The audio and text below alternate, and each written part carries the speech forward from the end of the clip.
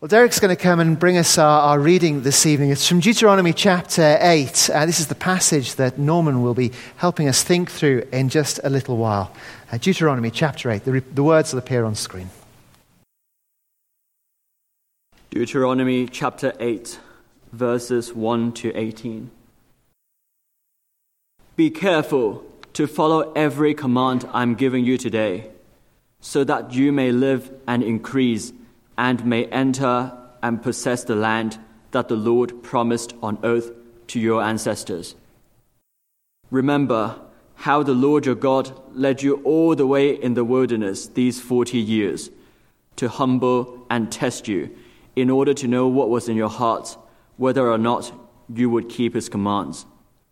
He humbled you, causing you to hunger, and then feeding you with manna, which neither you nor your ancestors had known, to teach you that man does not live on bread alone, but on every word that comes from the mouth of the Lord. Your clothes did not wear out, and your feet did not swell during these 40 years. Know then in your heart that as a man disciples his son, so the Lord your God disciplines you.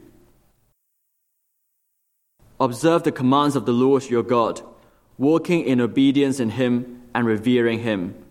For the Lord your God is bringing you into a good land, a land with brooks, streams, and deep springs gushing out into the valleys and hills, a land with wheat and barley, vines and fig trees, pomegranates, olive oil, and honey. A land where bread will not be scarce, and you will lack nothing. A land where the rocks are iron, and you can dig copper out of the hills. When you have eaten and are satisfied, praise the Lord your God for the good land he has given you. Be careful that you do not forget the Lord your God, failing to observe his commands, his laws, and his decrees that I am giving you this day. Otherwise, when you eat and are satisfied, when you build fine houses and settle down, and when your herds and flocks grow large, and your silver and gold increase, and all you have is multiplied, then your heart will become proud, and you will forget the Lord your God, who brought you out of Egypt, out of the land of slavery. He led you through the vast and dreadful wilderness, that thirsty and waterless land, with its venomous snakes and scorpions. He brought you water out of hard rock. He gave you manna to eat in the wilderness, something your ancestors had never known, to humble and test you, so that in the end it might go well with you. You may say to yourself, my power and the strength of my hands have produced this wealth for me. But remember the Lord your God, for it is he who gives you the ability to produce wealth, and so confirms his covenant, which he swore to your ancestors, as it is today.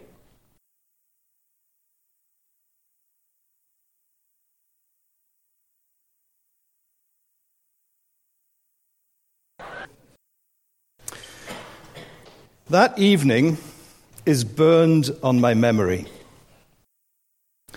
For more than 10 years, our family had been working with the assumption that I was going to become a doctor.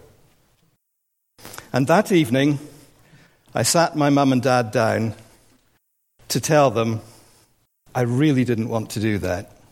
No insult to those of you who are doctors or wanting to become doctors, but there were lots of reasons, not least my extreme squeamishness, why it wasn't going to work. I delivered my message. There was what could be referred to as a long silence. And then my mum said, well, so long as you do something worthwhile with your life. What on earth does that mean?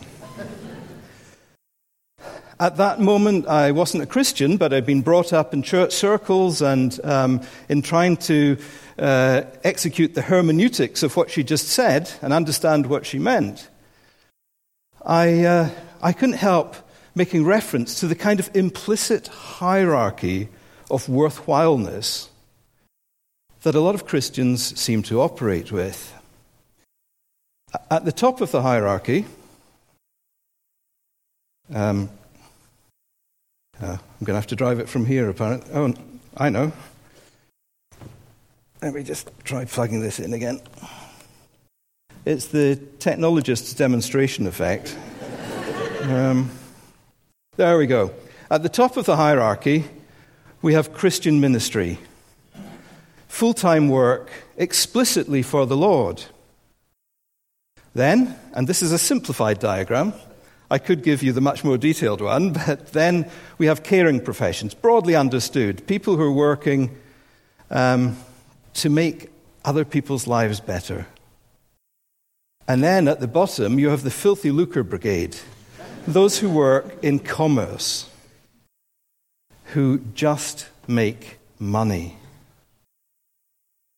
Now, I'm not claiming this is correct, but it's a powerful idea. And over the years, I've talked with many people in and around Christian circles that are willing to confess, given a certain amount of encouragement, to either holding deep down in an unarticulated way or having held such a view as this. And it's complicated because, Christian ministry is about God. And commerce is about money, and you can't serve God and money. Which is it going to be? And it all is terribly confused, and it's all terribly wrong. Because the Bible doesn't make a big deal out of career choices. We do. We anguish over them. But the Bible doesn't. The guidance of God, yes. But the Bible doesn't position some careers as being terribly noble and other careers as being terribly mundane. The Bible is much more concerned with character. In New Testament terms, in building the character of Christ in us, that we might be formed in him. It's much more concerned with who we are than what we do, how we make a living. The Bible also reveals the story of divine salvation through the stories of working people, faithful working people, sometimes not so faithful working people. And there's a huge range of them. In fact, I love the range. There are nomadic sheep herders, there are farmers, there are slaves, civil servants, rulers of various different kinds, leather workers, merchants, and even, and I really like this, a wine waiter. And he's one of the good guys. The story of God's salvation is revealed through people, many of whom aren't at the top of that wrong-headed pyramid of worthwhileness. Some of them are. But actually, God has worked through people all over the map, as it were, all over the hierarchy. Some years ago, I got a phone call out of the blue from somebody who said, I'd like to invite you to come and deliver a talk to a group of the senior executives, the global leadership team, of one of the world's largest tobacco companies. Now, that's not normally my thing. And as I was trying to say no, he said, no, hear me out. Because in their wisdom, this tobacco company, or these tobacco company executives, have realized that they do international business, and around the world, there are lots of people for whom faith is a big deal. And they would like you to come and explain to them what Christianity is and how it makes a difference in the world of work and trade. And that was an invitation I couldn't say no to. And so I went along to speak to them at a breakfast meeting. It was a really good breakfast, and I had to speak. But anyway, I was able, they paid me a fee to tell them the gospel. And there was a time of questions and answers, and it was a great experience, actually. And right at the end of the questions, I said, right, last question. And the youngest member of that global management team put his hand up and he said, "I'd just like to say that in the last couple of weeks, I started to follow Jesus Christ." Well, the entire program for the morning got torn up. They pulled a chair out and they sat him down and grilled him. It was a genuine grill a Christian for a less than 2 weeks old Christian. But in the world of work, strange things happen like that, and the Lord works just as he does in the world of church and in hospitals. Because this is the Lord's world, and he calls each of us to do the strange callings that he's prepared for us, the good works that he's prepared in advance for us to do. And it's thrilling to follow the Lord in the workplace. People sometimes talk about the sacred-secular divide. Mark Green, I think, is a friend of this church and has spoken and written widely about it. He says, the sacred-secular divide is the all-too-common belief that some parts of our life are sacred and really important to God. Prayer, Sunday services, church-based activities, but that others are secular and irrelevant to God. Work, school, university, sport, the arts, music, rest, sleep, hobbies. It's a lie that distorts God's character and severely limits our everyday enjoyment of him. Tragically, it also severely limits our understanding of our everyday role in God's purposes. Well, this series of talks that this is the first of is one attempt to address that sacred-secular divide. Next week we'll be looking at the arts, one of the areas mentioned there. And the sacred-secular divide is another of these unbiblical ideas that nonetheless has a deep hold in many of our psyches. Actually, the biblical divide that we should be paying attention to, the one that is absolutely there in Scripture, is what could be called the who's in charge divide, or if you want workplace talk, who's the boss divide. Is it God or is it me? And that question is quite central to the passage that was read earlier and that we're going to be looking at. It began as follows. Be careful to follow every command I'm giving you today so that you may live and increase and may enter and possess the land that the Lord promised on oath to your ancestors. The context is that the children of Israel have been wandering in the desert for 40 years. They started off in Egypt, where they were delivered by the Lord from slavery. They wandered through the desert, and they ended up, and now they're in Moab, just about to enter the promised land. All of the wandering is behind them. The thing they've been looking forward to is ahead of them. And this is the Lord, through Moses, speaking to his people to give them that pep talk before they press on into the promised land that he's prepared for them. The passage continues, remember how the Lord your God led you all the way in the wilderness these 40 years to humble and test you in order to know what was in your heart, whether or not you would keep his commands. To humble and test you. How did the Lord test the people? Well, if you want the full answer, read the book of Exodus and Leviticus and Numbers and Deuteronomy. But one of the testings surely was that it's hard to live in a desert. And estimates vary, but many people think that there were about 2 million children of Israel. Certainly, we have a census where 600,000 men alone, adult males, were counted, and with women and children, that takes you to about 2 million. Well, feeding one person in the desert is pretty hard. in a dry, arid, infertile place. How on earth do you keep a small nation alive? Talk about testing times. That's incredibly testing.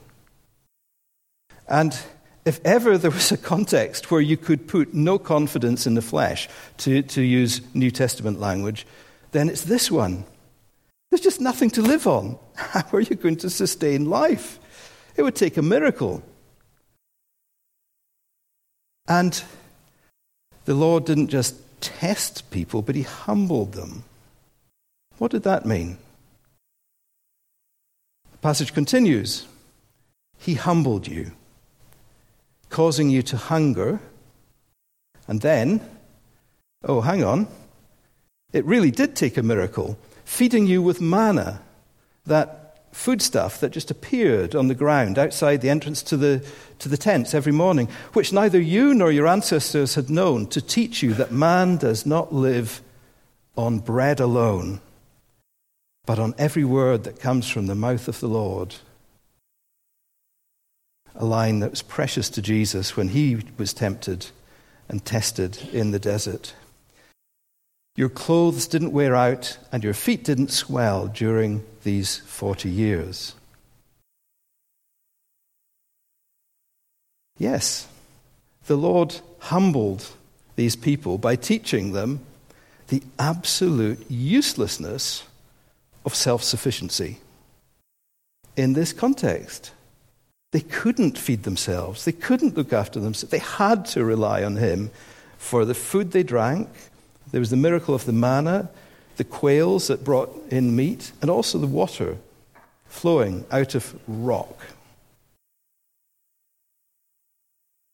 The Lord humbled them by showing them that they were weaker than they thought, but he also showed them that he was stronger and more gracious than they thought. Peter, writing to the early church, picks up the theme. He says, humble yourselves under God's mighty hand, that he may lift you up in due time. Cast all your anxiety on him because he cares for you. And here in the book of Deuteronomy is a brilliant illustration of this in action, of people casting their lives on God. Initially, not because they were holy, but because they had no choice. And God fed them and watered them in a barren desert. This was, if you will, the humility of utter dependence. Many, many years later, Jesus would teach his people, as part of the prayer that he gave us, to pray, give us each day our daily bread. Do you take your daily bread for granted? Are these just religious words that we utter? In the desert, there was no mistaking the fact that if one day the Lord decided he wasn't going to answer the prayer, these people were going to die. They were utterly humbled by their dependence on God. And there they were, in the desert, learning this lesson. What are the contexts in your life where you learn these lessons of dependence on God? Where you learn this humility of utter dependence? For me, and for many of us, I think a big part of the answer to that is the workplace. Sometimes there are desert moments in work. I mean, let's be honest, even the most exciting work is sometimes a bit boring. That's why it's called work. Sometimes it's hard. Sometimes it's stressful. Sometimes you're utterly powerless to know what to do. Would you think I'm crazy? Perhaps you already do, but would you think I'm even crazier if I told you that I think I've learned more about prayer and dependence on God through cash flow management than just about anything else? If you work in a small business and there isn't much money. And you can see that the amount of money is running low. Particularly in a small business, you can see the connection between that diminishing sum of money and the jobs of your colleagues and yourself. And how do you address the situation? Well, you can go and try and sell more stuff if you're working in a commercial entity. The trouble with selling is that all you can really do is say, would you like to buy my stuff? And if everybody says no thanks, what else can you do? You can pull off some accountant's tricks for a month or two, but then you hit the buffers. I had a situation where my personal assistant, who wasn't a Christian, in the midst of one of these crises, she came in to my office and shut the door. And she said, "You need to pray." and I said, "Why do you say that?" And she said, "Because we're running out of money." And I said, "Why do you think I need to pray?" She said, "Because I read your emails. I know we've been in this situation before, and you got people praying, and it came good." At the end of that week, we were cash out. We were done. And in order to avoid falling into legal proceedings, we were going to have to wind up the company on Monday morning. And on Friday afternoon, my financial controller came to me, and he said, "Something funny going on with the bank account." I said, "Sorry?" He said, "There are 2 big payments in there that shouldn't be there." I said, "Why?" He said, "I don't know." So we went and made some inquiries, and we found that the 2 payments were from customers, actual customers of ours, but we hadn't invoiced either of them. So we called them up, because, I don't know, if you work in business, I almost want to take a show of hands to see if anyone has ever received payment for invoices that haven't been issued. It just doesn't happen. And here it was happening twice in the same afternoon, the business day before we had to put the company into liquidation. And we called them up, and they said almost exactly word for word the same thing. They said, "Yeah, we had some spare money, and we were going to lose it if we didn't spend it, so we thought we'd just advance it to you in lieu of whatever next invoice you might issue to us," which is really weird and a bit off. But don't get me wrong. I'm not saying that if we're Christians in the workplace, there's always going to be a miraculous answer like manna, but that sometimes the Lord humbles us. He tests us and he teaches us things. And it's been my pleasure in business to see that happening in community with others sometimes. And perhaps it's been your experience too. If not, I pray that it will be. The passage continues, Deuteronomy 8:5. "Know then in your heart that as a man disciplines his son, so the Lord your God disciplines you." What's the point of the Lord's discipline? It's that we might humble ourselves under his mighty hand, as Peter said.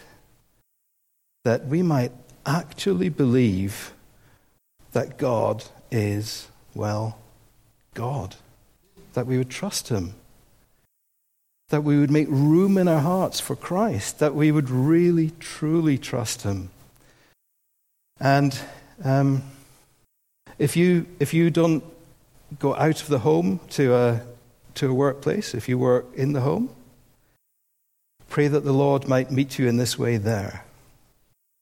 If you have another context, if you work in ministry, in one of those apex of the wrong-headed hierarchy place, may you pray that the Lord will meet you and test you and teach you humility before him. Because it would be a terrible thing to have somebody in ministry that wasn't humbled before the Lord. It would be a terrible thing to have somebody working.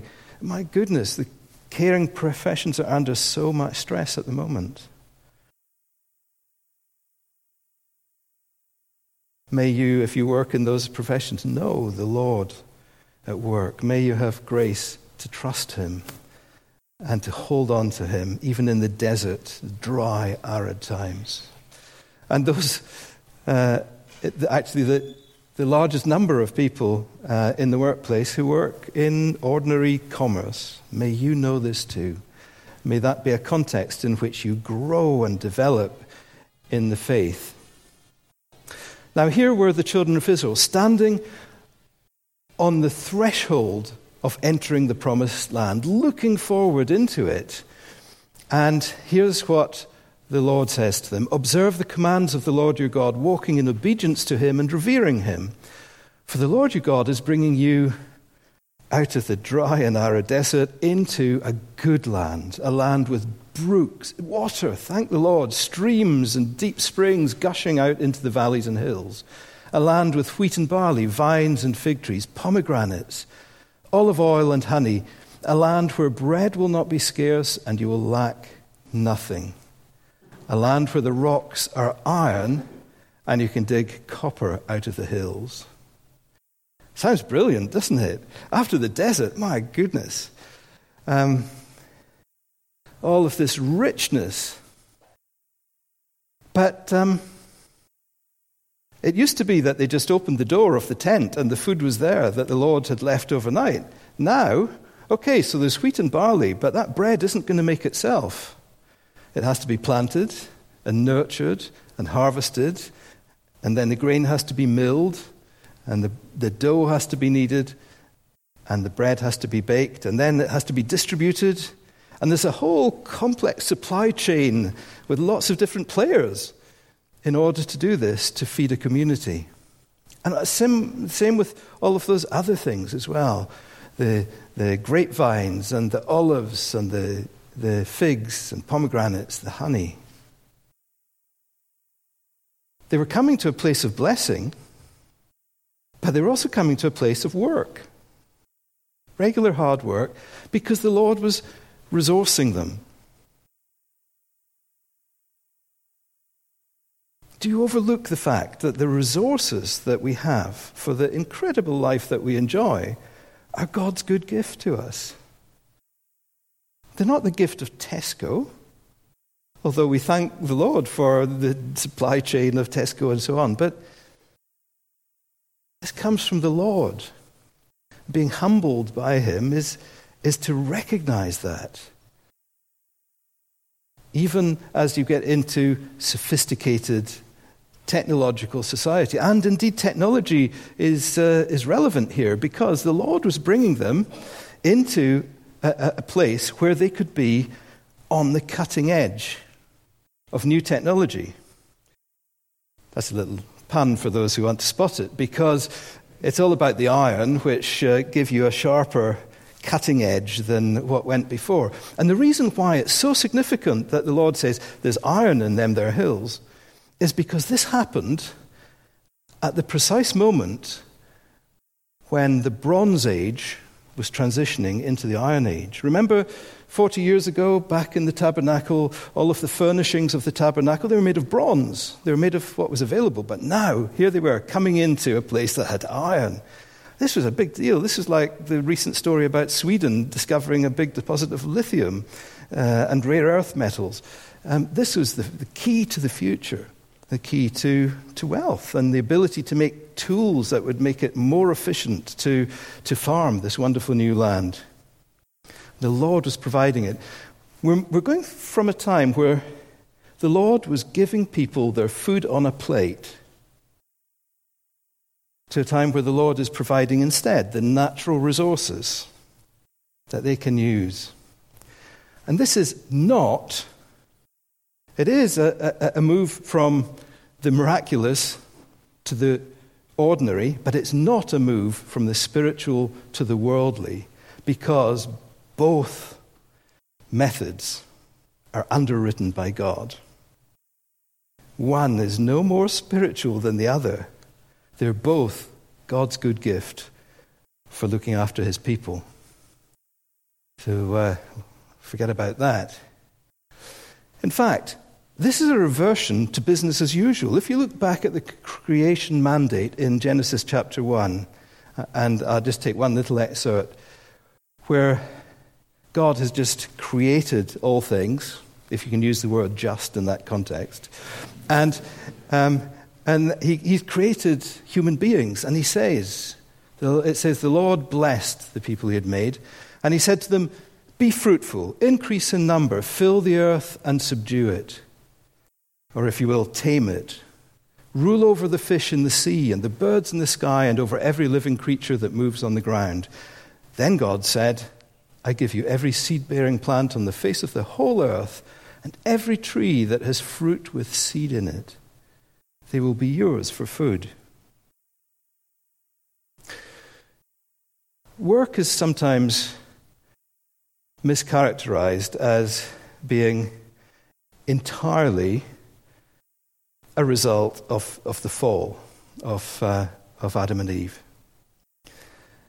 And perhaps the sweat and the toil part of it, some of the unpleasantness is, but here we are before that, with the Lord sending people out to work with the resources that he's given in an entirely positive way, to go into the creation and to steward it.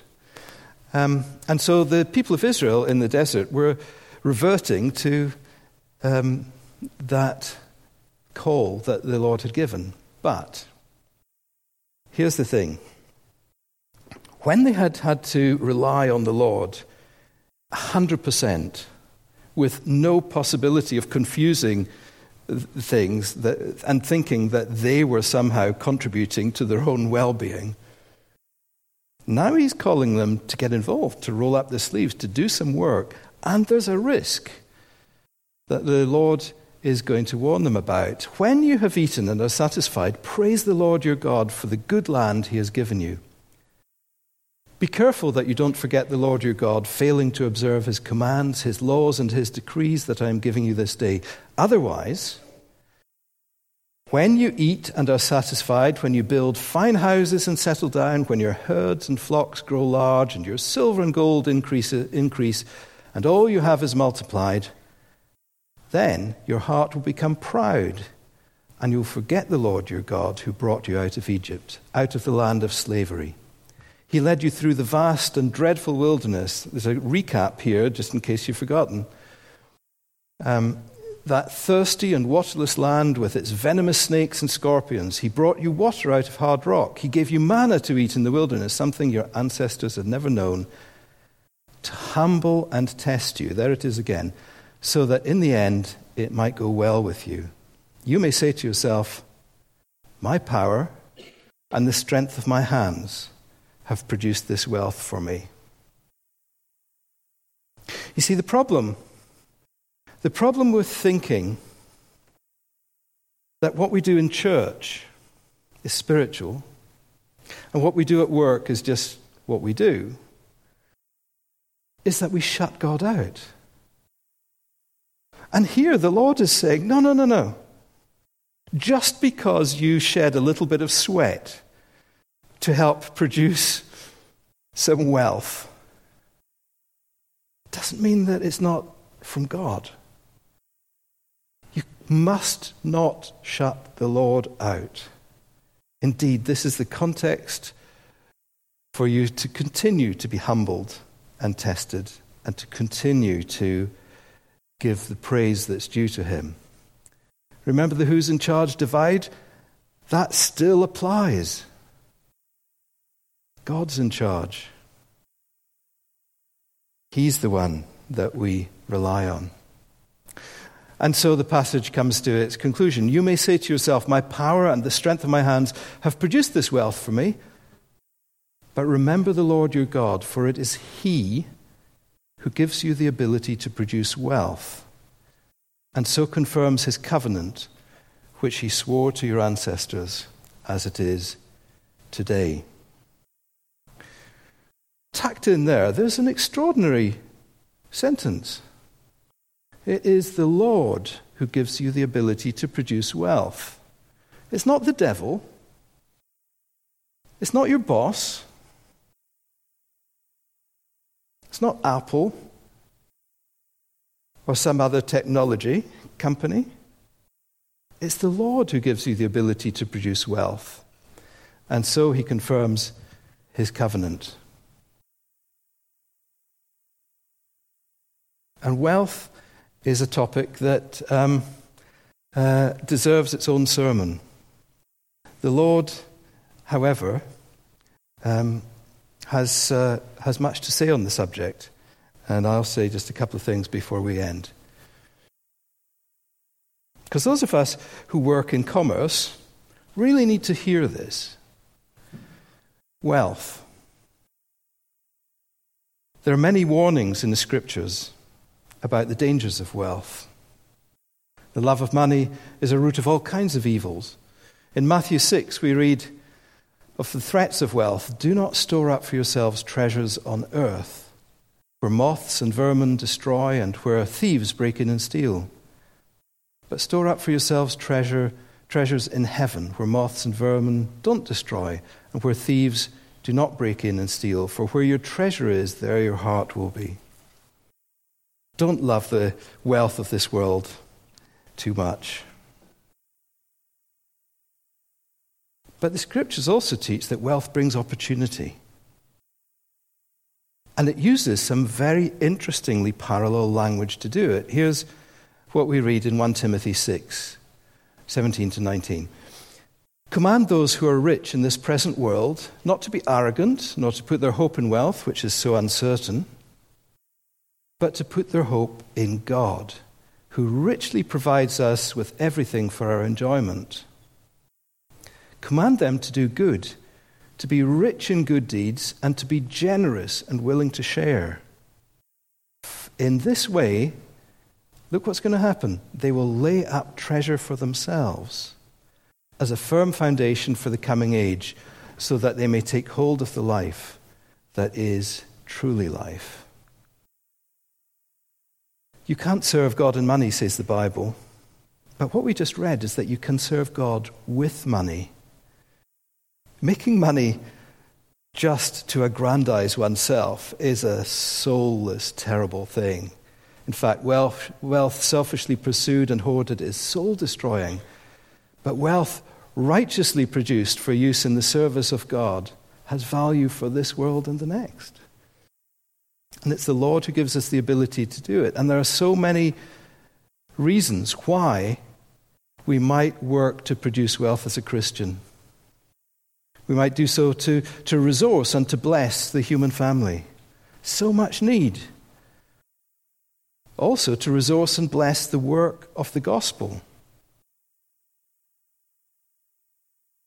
And finally, to do the work of the gospel, to stand next to colleagues in the workplace as we work in, whether we're in commerce or in caring professions or in ministry. And simply to let the light of Christ in us shine. To do what we were called to do, to be witnesses to him. Work is a context in which we can bear fruit for Christ. So let's pray. Heavenly Father,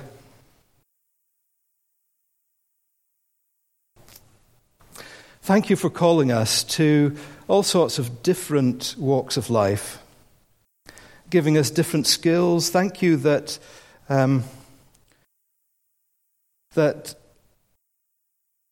you've described your church as a body made up of lots of different parts that can do different things and contribute different things to the overall community. Lord, for those who are searching to know what you've called them to, would you guide them?